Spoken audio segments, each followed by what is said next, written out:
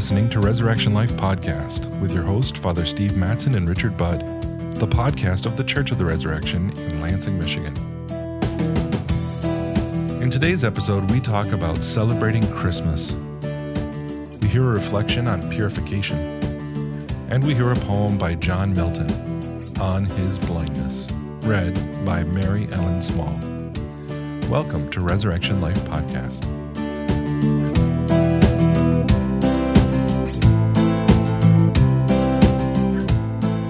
Merry Christmas.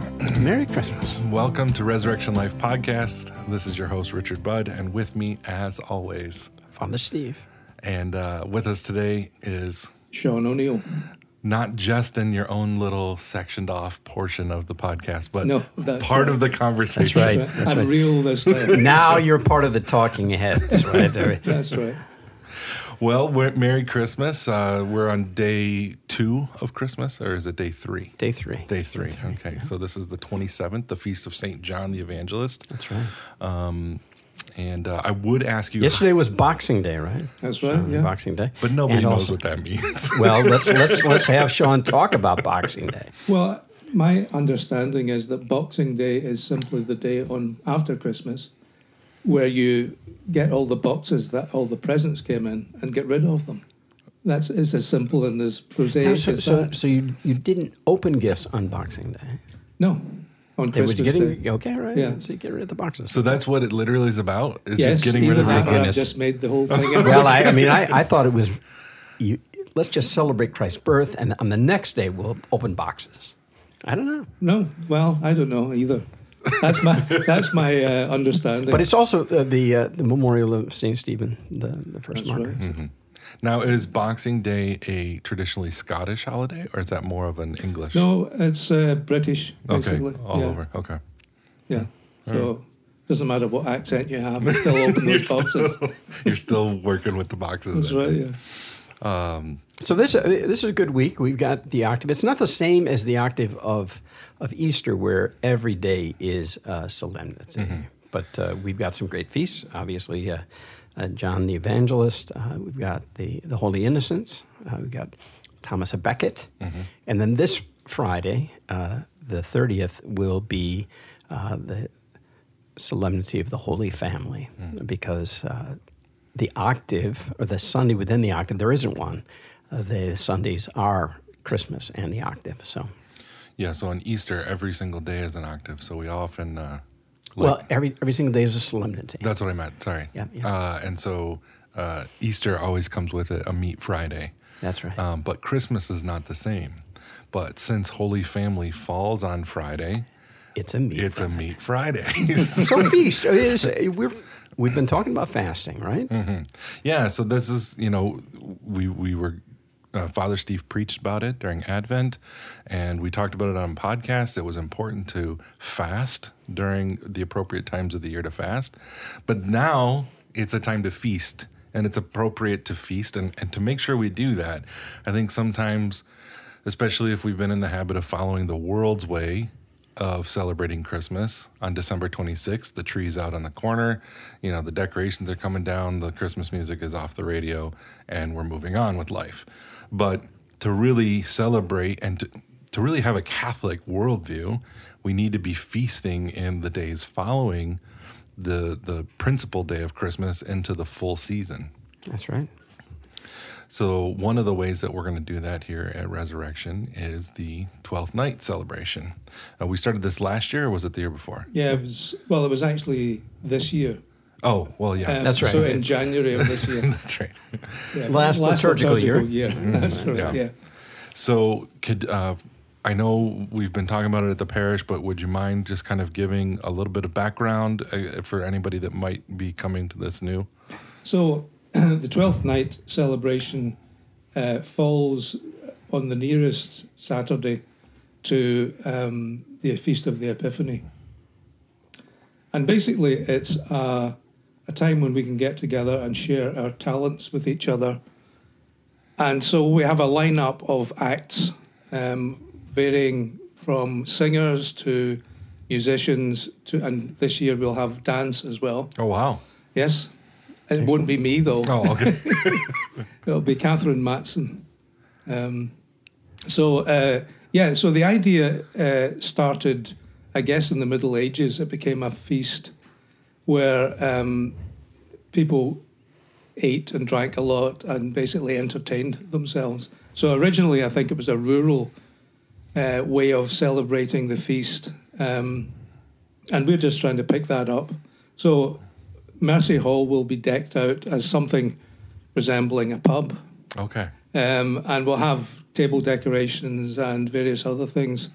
Piper Fountain designed 3 wise men made out of cardboard, which are something Quite like... impressive, actually. Yeah, they're amazing. But they're like 7 feet high. Okay. And so we had them in the conference room at the parish office, and every time I went past the door, I did a double take and thought, who is that? And No, and it wasn't just They're you. amazing. I mean, they are impressive, and she's got a real flair for that. It's amazing how people have different gifts, and it's wonderful to have these kinds of events where people can utilize those things. We want that to be the case throughout our life. So we're going to have people singing, reading poetry, I guess. That's right, yeah. And it sounds like my niece is going to be dancing. She's wonderful. Yeah, so it'll be great.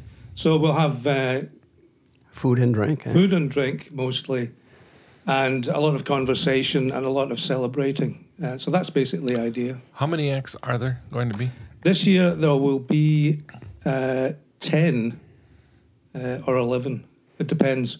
Some people just drop out and some people are added to the program. So it may be 11. Yeah. Well, so the- we go ahead. Yeah, Finish. there'll be a break in the middle. So, we'll have 5 or 6 acts in the first part and then a break and then about 5 in the second part. Yeah, what did we realize last time is it was more like a concert. We didn't have enough time, as much time to mingle, and we want Sure. to do that a little bit better. I think we had that feel a little bit more at Whitsun when we celebrated That's right. the Whitsun with this same kind of evening with food and drink and music and song and poetry. Yeah. I like this because, we've, Father Steve, you've put such an emphasis on correct teaching and orthodoxy and making sure that we follow what the church teaches and we're authentically Catholic. But to be authentically Catholic is more than just getting the truth right. It's getting goodness right. It's getting, right actions, but it's also getting beauty right. And while this is a good way of gathering the community together, it's also a way for us to share beauty with one another, through poetry or music or dance. These And the goodness of the incarnation, so the food and the drink, right? Yeah. This is part of the goodness of God's creation. And beauty might seem like icing on top of the cake. I think sometimes we might approach like good art and good poetry and things like that. Not that poetry is not an art, but we might treat it as extra. Where there was a quote that I heard, I think it was from Bishop Hillebrand from Chicago back in the early 20th century. Mm-hmm. He said that the poor deserve art just as much as they deserve, or they need art just as much as they deserve food and drink. Because we need that to be human, to be fully alive, as we need beauty in our That lives. was one of the things that the cathedrals presented to people. They could come into the church for free and see the beauty in the sculptures, in the stained glass, in the architecture. Yeah, that was. We had the 9 lessons in carols for the Feast of the Immaculate Conception at the cathedral. Jeremy Priest kind of organized that, and it was just such a refreshing experience of beautiful music and reflections, not only from Scripture but from the fathers of the church and whatnot on the gift of Mary. And you just left that night feeling uplifted because you had an experience of beauty. Well, and I heard it was a great response. Maybe even 400 Oh yeah, the were cathedral there. was I'd say it's a about great 2/3 turnout. full. Okay, Yeah. excellent. So Yeah, this and is I think- another way. I think the fact that we're doing these cultural things as a parish, I think, speaks to Catholic anthropology as well, which is that we're a whole person. So I know that most people expect a parish simply to produce religious things or apparently spiritual things, liturgy and so on. But I think there is something in that whole person kind of experience of life and of spirituality, which is really important. You know, we are human beings, and we're incarnated as human beings, and we experience the Lord through our senses as well as in our emotions and our spirituality. And I do think that for us, the call that I've been feeling to foster here at the parish is a culture that is a sign of contradiction to the world. Mm-hmm. So the real person-to-person, face-to-face, live experience that we're going to have at the 12th night, but also the organ is back. We're getting that full-throated sound again from the organ that was, I don't know if it was installed at the time the new church was built in 52 or if it came later. I should know that, but it is good to have that organ back, that really the Spirit breathing through it. And when we sing or we tell stories or we recite poetry, same kind of thing. The Spirit is breathing in and through us, especially when we bring those arts to honor Him and to give glory to Him. Yeah, it's easy to, I think, see that in the realm of the school, building up, the whole person and not just the educational math and science, but athletics and music and et cetera. But to have that expand out into the rest of the parish is, I think, a unique effort of parishes, at least in the American church, to have the parish become a center of cultural development and not just, religious works of mercy or liturgy or things like that. So, we had that great several-year run of Lumen Veritatis, and I'd love to get some talks in calendar year 2023. Again, we've got some people that we're talking to, but I do think that the life of the mind, the arts, the beautiful, all of this stuff is vitally important now, more important than I think it has been in the past. And hopefully at the Masses this past weekend, you got a copy of both or one or the other of the two books that we're offering, which is Rod Dreher's The Benedict Option, A Strategy for Christians in a Post-Christian Nation, which is really talking about small communities trying to establish cultural context within which families can hand on the faith to the next generation. And then the other book was Dr. John Senior's book, The Restoration of Christian Culture. And then we've got our Resurrection Magazine. Maybe talk a little bit about Resurrection Magazine, Sean. What's in this issue? So this is the third year, and this is the Christmas edition. And so one of the things that we did during the Ox Roast was a talent show. And Liz Hanson has got a really good article on how that came about and what a difference it made to the Ox Roast celebration. Indeed. It was great. That was great. We had a lot of fun watching that. Yeah, it was excellent. And then another thing that we have in the magazine is an article by Don Radke on the Treasures of the Church, which was an event showing relics of various different saints. Don made the mistake of enthusing to me about that event, and I said, Don, do you think you could write for the magazine on that? Yeah, so the lesson is never enthuse. That's right, yeah. Stay around dead. Sean. Yeah, stay dead inside. Yes, you'll be a victim. And then Catherine Matson, again, we've just been talking about her, has done an article on Irish dance, where she gives a little bit of the history, how she got involved and what's contained in Irish dancing. A testimony from Dominic Ioko, who's the president of Lansing Catholic High School, a very heartfelt journey through his own spiritual journey in the Lord. And lastly, we have an article called Coal Biters, which is the name of the poetry group that we have here in the parish, which is a men-only affair, which it didn't start off that way, but it just seemed to be that there were many men who were writing poetry and wanted to share that. And so Joseph Matthias has got an article on that. We also have the front cover has a painting of the Nativity, and Mary Gates gives a meditation on that near the back of the magazine. Well, it's been, I've been so grateful for your collaboration with Ben Pohl and Sarah Fink, doing layout and editing, and yeah, thanks. All of you working on that. It's been a gift to me and to the parish, so I'm grateful for this additional way to communicate the messages about what's happening in our parish and about the Lord's goodness to us.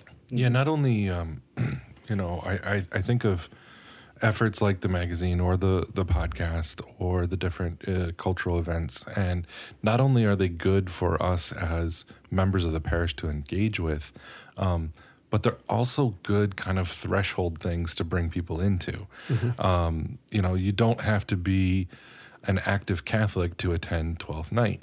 And so to bring somebody maybe that you've been trying to work on, evangelize. That's a really good point. Have them come to something like that, or have them listen to a podcast or take a magazine and give it to them. These are good kind of moments of threshold to they're low commitment, I guess is what I'm trying to say. And so it's not like you have to show up in your Sunday best on, Sunday morning. That can be kind of a big jump for some people. A small little step-by-step approach. I'm always thinking about RCIA, so I want to see our numbers increase every year. And so these are good ways for maybe you don't feel confident to have, an in-depth apologetic conversation with somebody. Just hand them a magazine or invite them to listen to the podcast. Share an episode of the podcast or invite them to 12th night or Whitsun, this summer.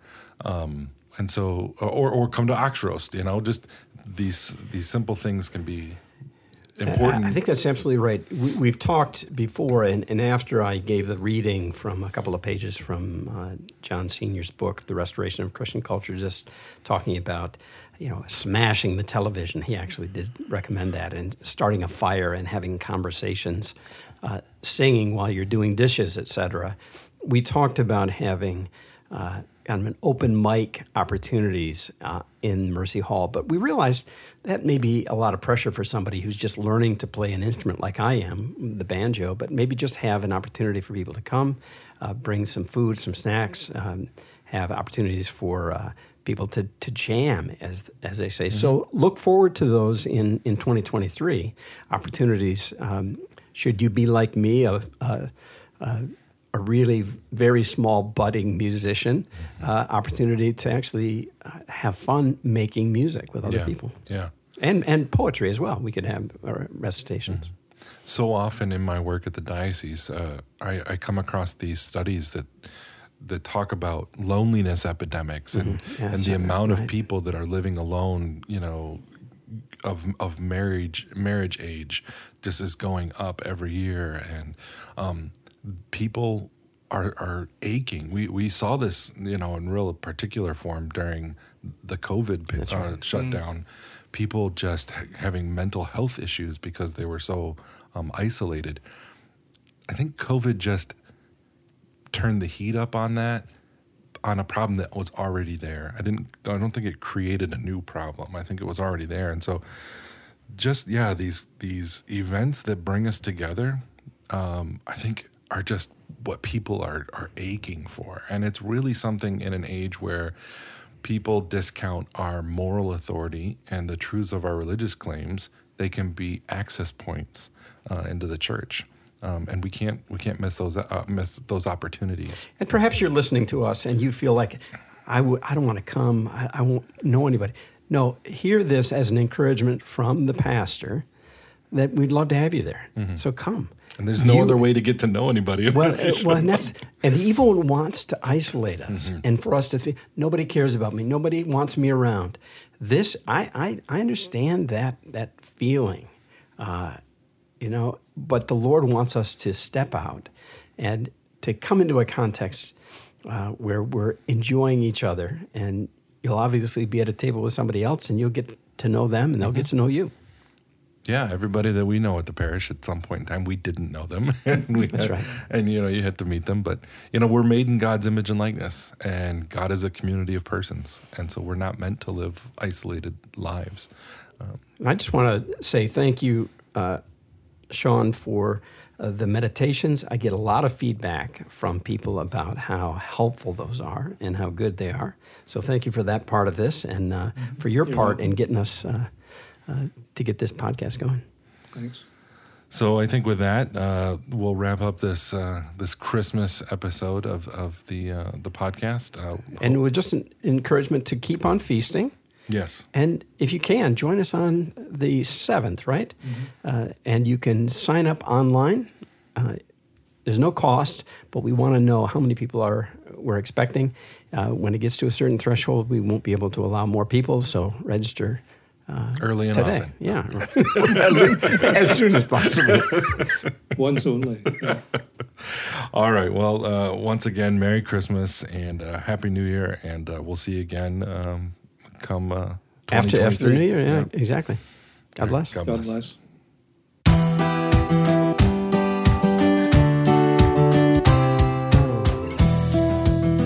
On the path to holiness, often some of the main obstacles that we find are to do with our own sin. In the following reflection from Sean O'Neill, we examine what methods the Lord uses to purify us of mortal and venial sin, and how he wants us to relinquish attachment to anything that rivals him.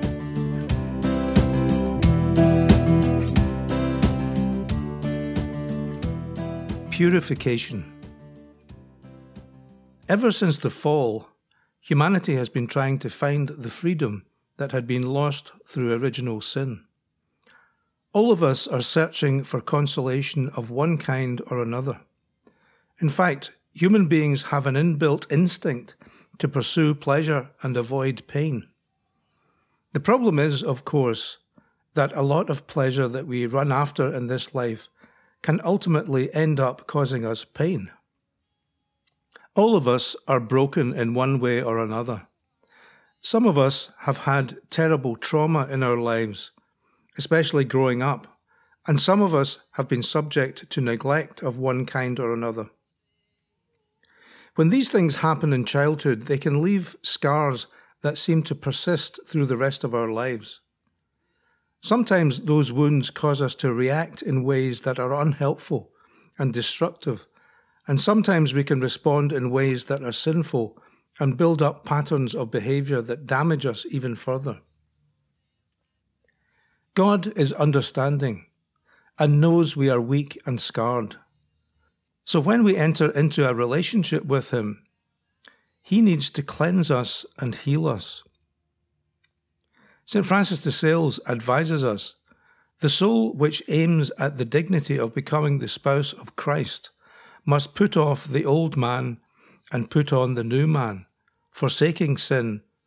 Moreover, it must pare and shave away every impediment which can hinder the love of God.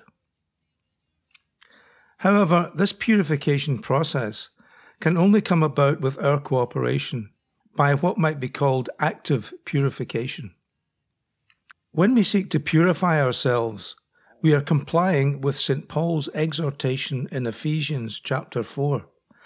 You should put away the old self of your former way of life, corrupted through deceitful desires, and be renewed in the spirit of your minds, and put on the new self, created in God's way, in righteousness and holiness of truth. We start by eradicating mortal sin from our lives. Mortal sins are serious sins that stop us from moving forward in the spiritual life and stifle the action of the Holy Spirit. In a sense, mortal sin shuts and bolts the door on God and cuts us off from eternal life.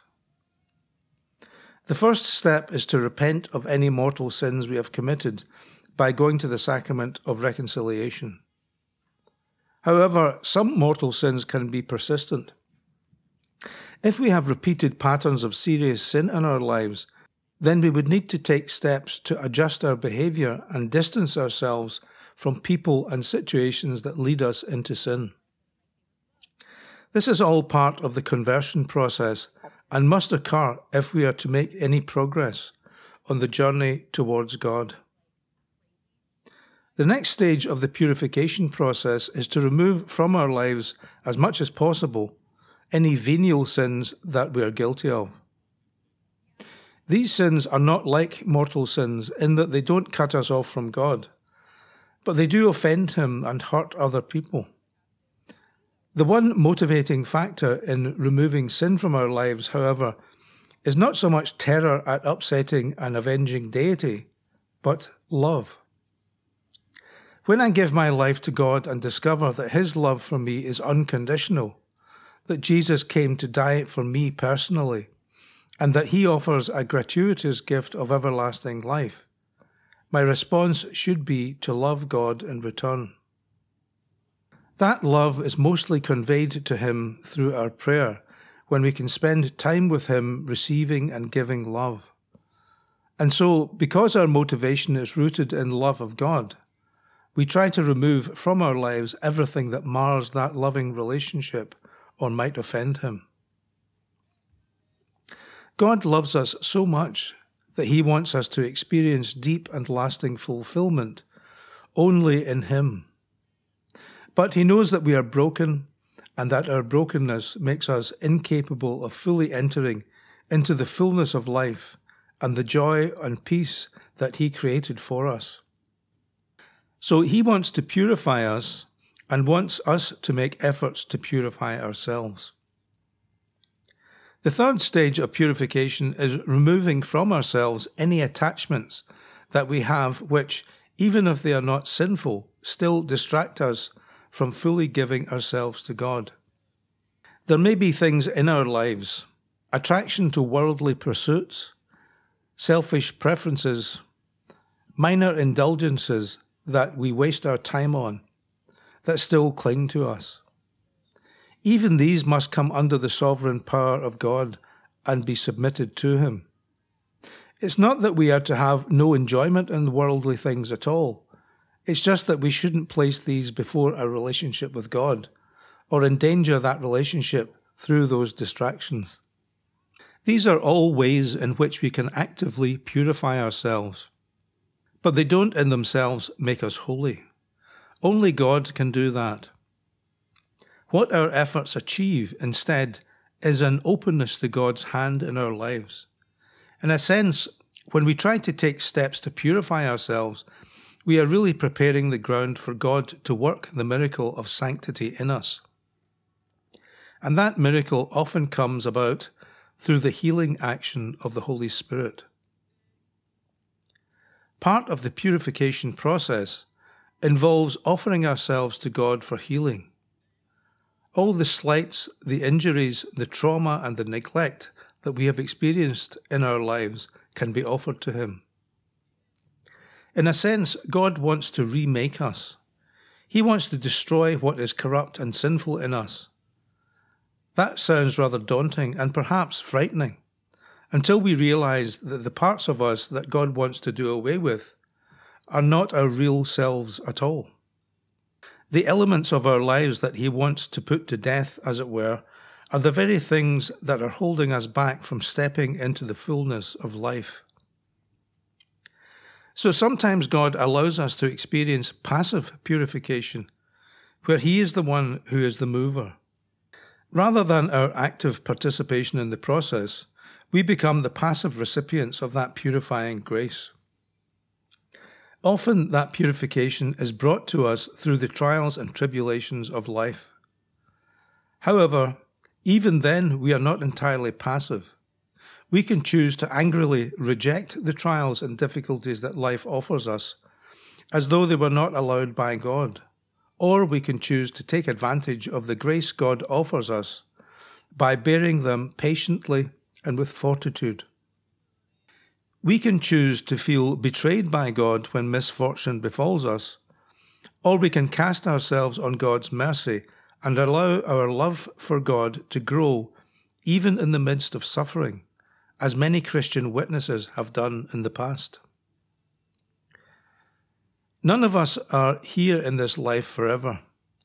Our homeland is in heaven, and one way or another, this life here below is a vale of tears. In a sense, this life is a preparation for heaven, not heaven itself.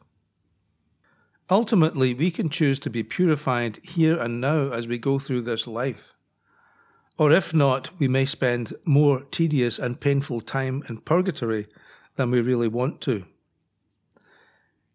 We are made for heaven, but can never enter there unless we are perfect.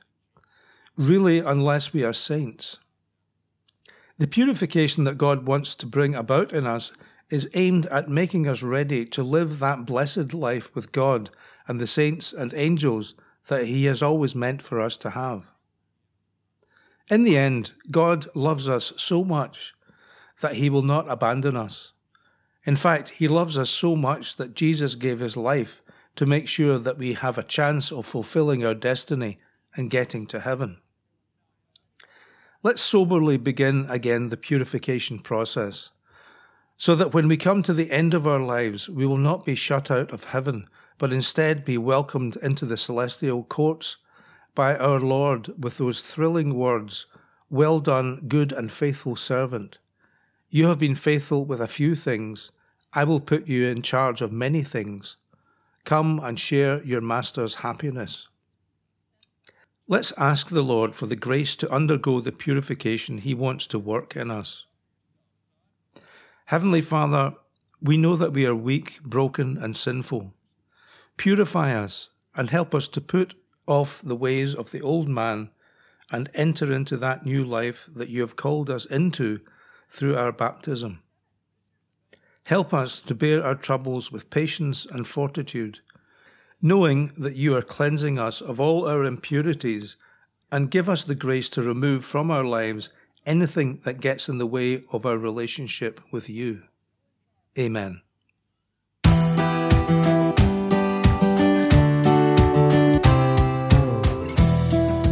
We finish this episode with a poem by John Milton, On His Blindness, read by Mary Ellen Small.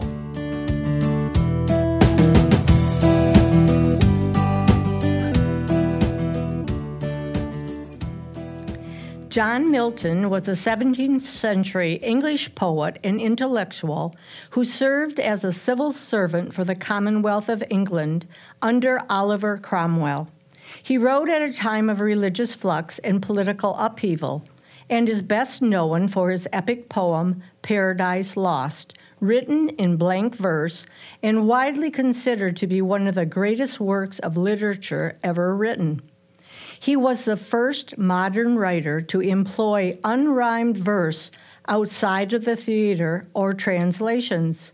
He is generally regarded as one of the preeminent writers in the English language, and Samuel Johnson praised Paradise Lost as a poem which, with respect to design, may claim the first place, and with respect to performance, the second, among the productions of the human mind.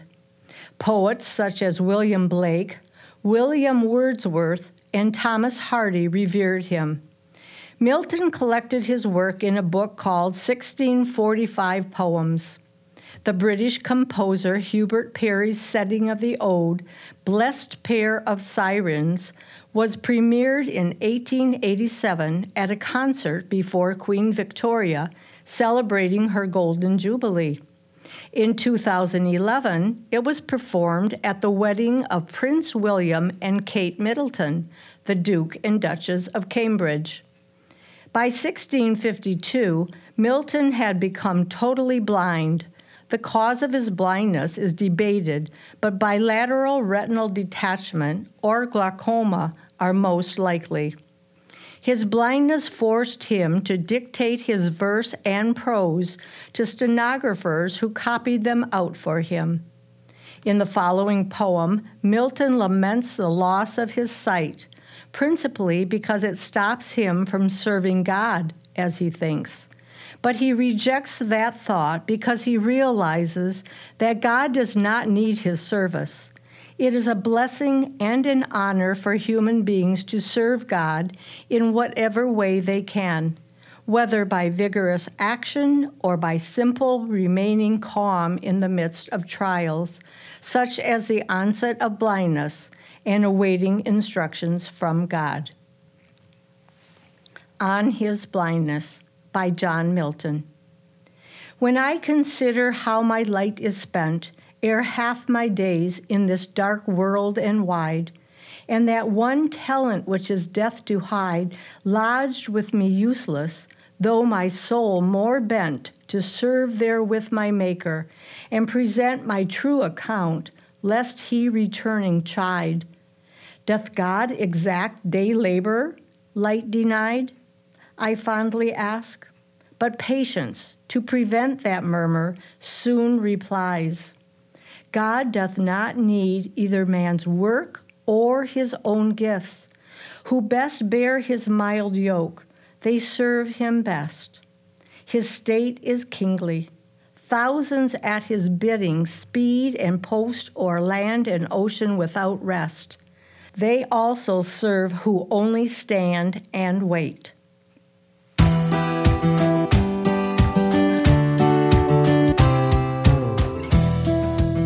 We hope you have enjoyed this episode of Resurrection Life Podcast. Please tune in next time for more conversation, reflections, and Catholic culture. We'd love to hear from you. If you'd like to drop us a line to give us feedback or suggest future topics to feature, write us at podcast@corelansing.org. You can find the Church of the Resurrection online at corelansing.org. Thanks for listening, and God bless.